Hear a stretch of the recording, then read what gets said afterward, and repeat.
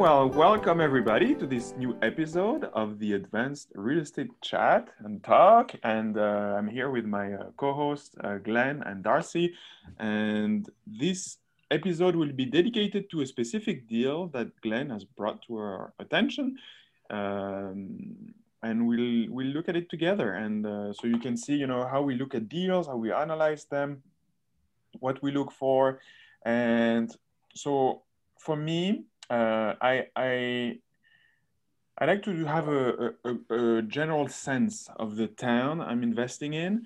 So what I did, the deal is in Toledo. So I did some research about the MSA Toledo, the Metropolitan Statistical Area. And so the population is 276,000 in 2019. So it's way more than 100,000.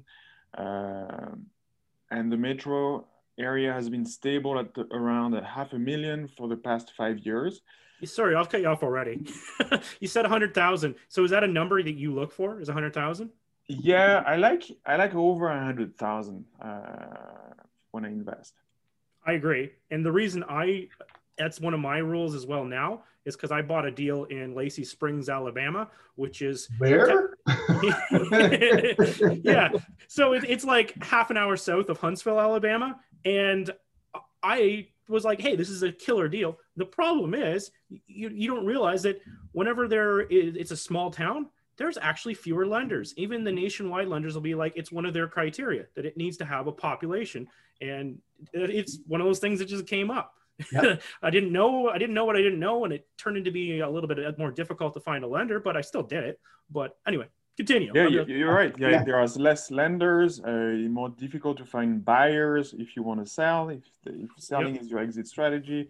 And also it can be a one horse town. And then when the horse leaves, when the economic driver leaves, then well, I think that this town is more of a 0-horse town. It's like a bedroom community to Huntsville, right? So it's a village, right? It's not really anything. Everyone who lives there who has a job, drives to the city, right? Yeah. So anyway, continue. Yeah. I'm way off topic already. I looked at the economy, and you can find some data about who are the main employers. I like to know who they are and what type of industry they are in. And so Mercy Health is big, employs about 6,000. And then you have university, hospital, and government, so which are, it's not the private sector, but yeah. And I also looked at the job growth, and the unemployment rate has been declining month after month in 2020. And then maybe to speak about the location within the city, Glenn, I know you've done some research about that. Can you share with us?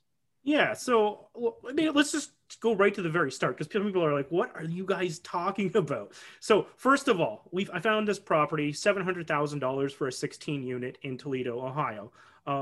The average rent was about $535. The market rate for the rent was about $575. That's some very simple thing, just so people know what we're talking about. We did kind of analyze this deal last week. And so full disclosure, we're kind of regurgitating this, and we're going to try and make it so it works really well on audio, because we don't do a video show for this. And so it's a little trickier when you don't see the numbers, but I think we can do this really well. We did look at the neighborhood, and I'll talk about the apps we're using at the same time. We looked at Neighborhood Scout is what I like to look at for neighborhoods. And so we looked through and we looked it up. It's part of Central Ave Park is the neighborhood that it's part of. And we were looking for the crime rates, the population growth, all the growth things. And it was actually, because it's up on the west corner of Toledo, it actually was perfectly green, which green on Neighborhood Scout is good. So it hit the perfect targets for that specific neighborhood, which is it's a triangle, but it's basically like a 20 by 20 block that is that neighborhood. Yeah. And so it was one of the top micro neighborhoods are important. Yes. The wrong side of the street is the wrong side of the street, honestly. Yeah. So it was right in the middle of it. And it was, in the middle of that neighborhood. And so it was top neighborhood. So that's what we did to look at the neighborhoods. We wanted to, we don't want to make this up. It's good to get like a local person to look at them as well, which I did. But yeah, that's where I went to verify. Trust, but verify. So I went and looked it up, and you can, on Neighborhood Scout, it'll give you more larger demographics for free, like and crime rates for free. If you want to dive down and get like the details of Central Ave Park, you can pay for that part, and it'll give you like exactly, it'll pinpoint where the crimes happened in that. But that is an area that there was very little crime. It was like one of the top neighborhoods in that respect. Yeah. Our checking of areas, because we have limited resources and time and always are remote, is the same thing, but we don't, there's neighborhoodscout.com doesn't exist in Canada. So we're trying to aggregate the same kind of information.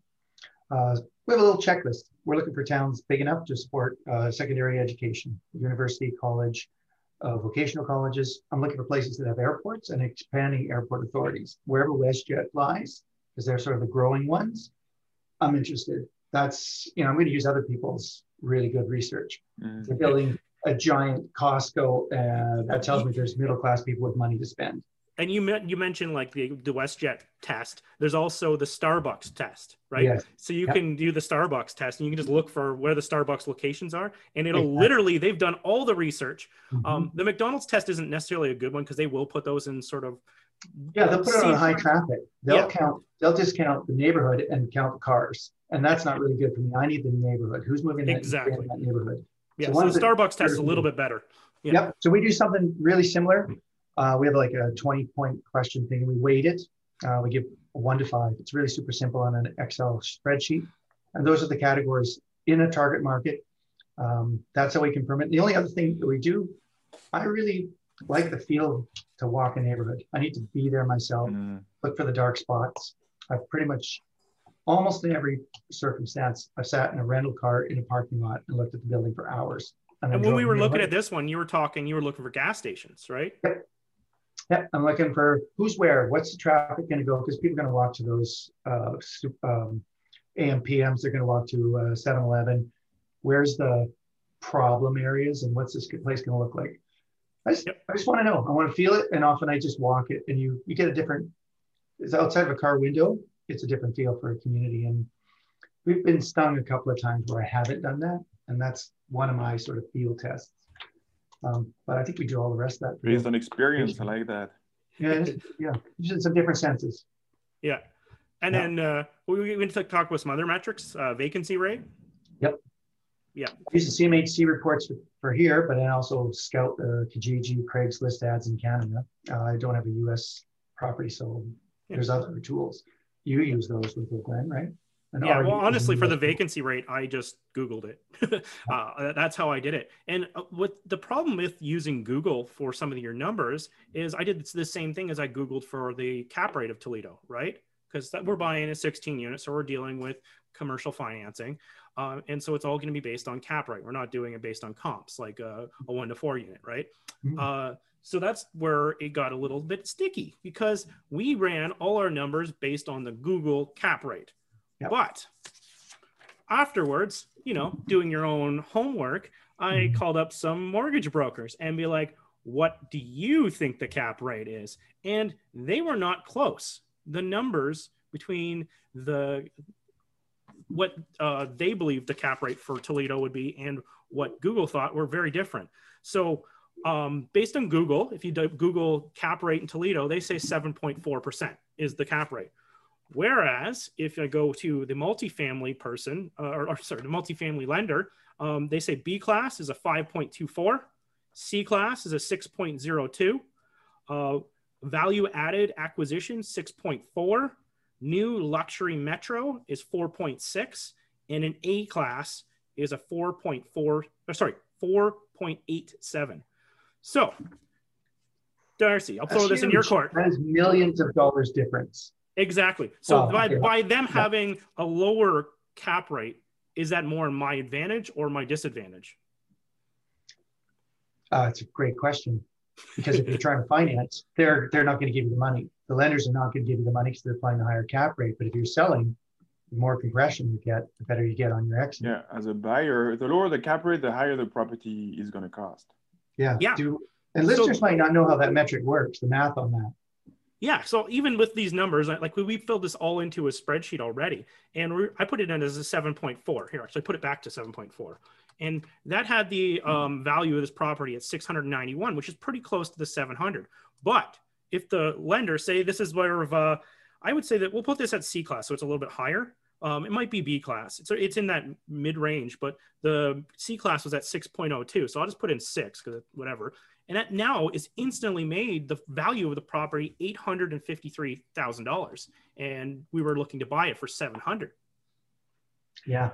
But so when you run the numbers, so you have the trading 12 I saw in the package.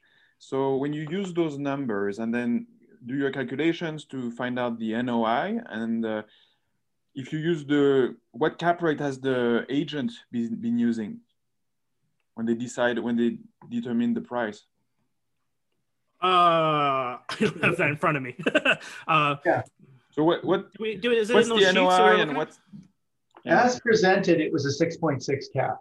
Now, for listeners, this is the part. My wife's been in this business 20 years. Every time she's like, remind me again about cap rate. Good as which? I said, well, it depends on your point of view. So the realtor was They had it at 6.6 cap. But when we calculated it out with market rents, the cap rate was higher. So presenting a pretty good deal. And we're actually going with a higher cap rate, which is a good deal because there's opportunity there. Yeah, and when we're talking about opportunity on this deal, there is a vacant unit, right? And there is a unit, so there is a vacant unit, and then the market rents are below market. Yeah. So what would you have done to this? Why did we find this appealing? So here's a property in a region that we could all agree on this possibility. So over 100,000 people, there's an attractive cap rate. There's a property that we got some leverage, something you can do to it. We can raise the rents. Yeah, there is value added opportunity. Yeah, and what for our listeners, value added, it means we can apply our expertise in some way to leverage the value up on this property. Fix it, fill it. What are the R's in the BRRRR method? So buy, renovate, rent, refinance, repeat. Yeah. So which of these levers can you apply to this property? On this one, the most obvious one, filling up the empty unit and then increase the rents. So how does it work in Toledo, in Ohio, in terms of rent increase? What are the laws? Is it rather lenient with the tenant or pro landlord, pro tenant? I'm pretty sure that you can raise it whatever you like on lease renewals is what I believe Ohio is.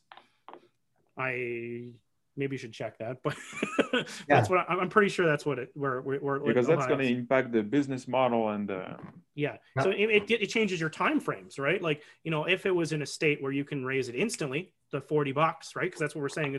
Everything's $40 under market value. And first of all, market value, it's provided by the selling realtor, right? So you better do your due diligence and call your property management and say, can I actually rent it for this amount? Is this realistic? Yeah. Because you can use, you can go use the tools online. You can use the rental meter and figure out what it says that this area should market or rent for.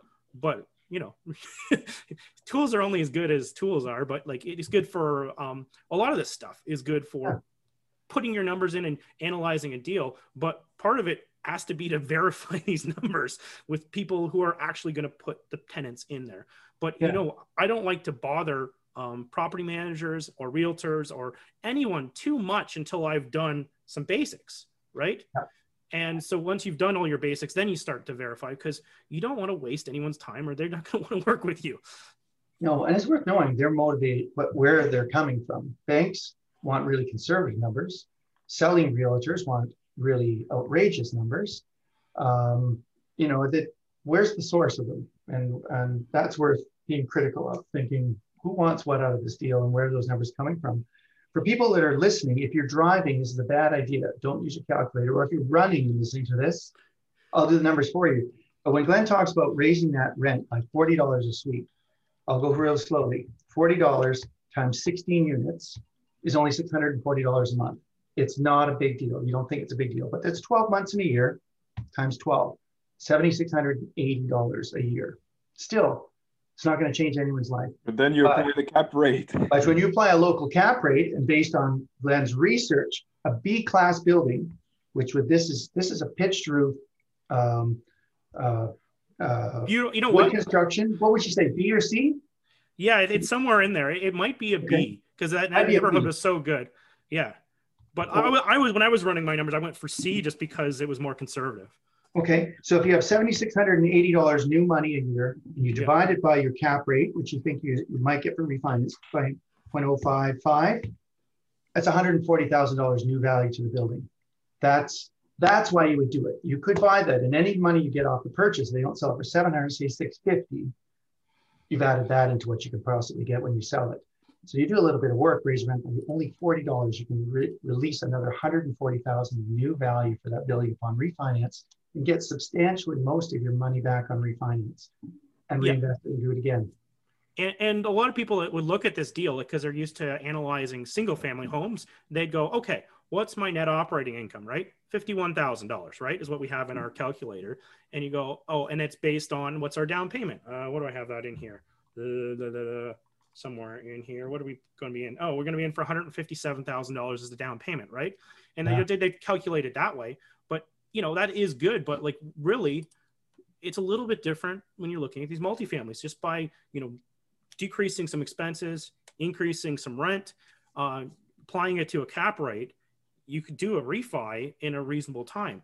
And that's one thing that I did have my hard time putting my head around because I was always used to doing these 1 to 4 units, right? And Yep. changed to doing the larger multis. It's not run the same way. No, and that's called forced appreciation, and that's the Yeah. name of the game.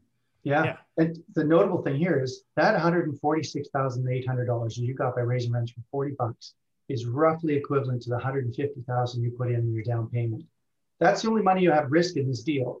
So your return, if you did this in 1 year, raised all the rents and realized this $7,600, refinance, you got $146,000 out, you have almost 100% annualized return.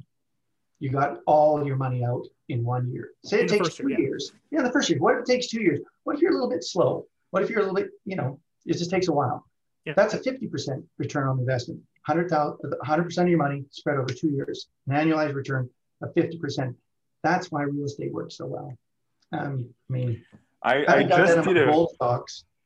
I just did a quick search, and it seems that there is no rent control in Ohio, so you may be able to increase those rents with Instantly? proper Okay. notice.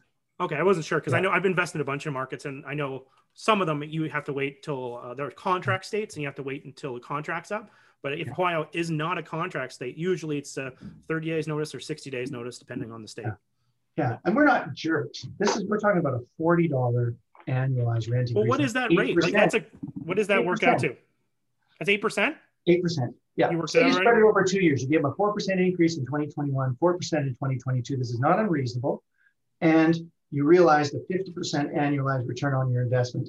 You provided below market housing. It's safe, it's clean, it's attractive, and it's reproducible, and everybody wins. Your investors win, your tenants win, your family is fed. I'm just tying a bow on that. That's beautiful. That's our work, folks. Darcy. So say this. So you're going to go through and you're going to raise the rents $40 across the board on 16 units, right? Yeah. And fill unit. Yeah. Are you going to have to like do some sort of renovations to justify this, or is it just cool to just go in there? Would you feel that you should be like updating a lobby or something? If the building's already in good shape, like you should be spending money on something too, right? Yeah, we looked at it, and I looked at it and said, those are aluminum windows from the 80s, because I, zoomed in with Google, and you can see on the south and the west sides, the shingled roof, there's a bit of lifting. It's probably an original roof pushing 30-something years, right? Or maybe 40 years. Maybe it's a second or two 20-year-old roofs. That's probably going to need redress. At some point, you're going to take that refinance money and redo the roof and some of the aesthetics. But this thing was looking really good. They look beautiful. I mean, I do, because I take pride in my properties, and I want, if any of my investors were to drive by, they go, yeah, we own that. We have a piece of that. We have 20% of that, and they'll feel proud. I don't want to have crappy buildings. They're just not that way. But this one, I was surprised. I mean, I was looking at Toledo flights, and then Glenn said, oh, there you go. You don't need to fly. Maybe I don't- Bossy will invest in the US. Ari and I don't need to fly. Like, well, once the borders open, like, it's not a very far drive. It's just on the other side of Detroit, basically. Now, I'm from Western Canada, so remind me, Toledo, is that along the equator? Is that like a sunny, warm, tropical destination? No. Oh, well, then, Unless you consider Detroit a sunny area. well, warmer than some places I've been invested in, Saskatoon and Edmonton. But yeah. No, anyway, wrap this up, Ari. Like I think we Okay, just well, covered that was, this. I think that that shows, you know, the power of investing in multifamilies, and that's why, you know, we like discussing it, and we hope that you've enjoyed the show and appreciated our deep dive into this deal that Glenn brought us. And if you want more of these, just let us know, and we're happy to do it. So, and hopefully you gain out of the episode, and we'll see you all next week. All right. Thanks, guys.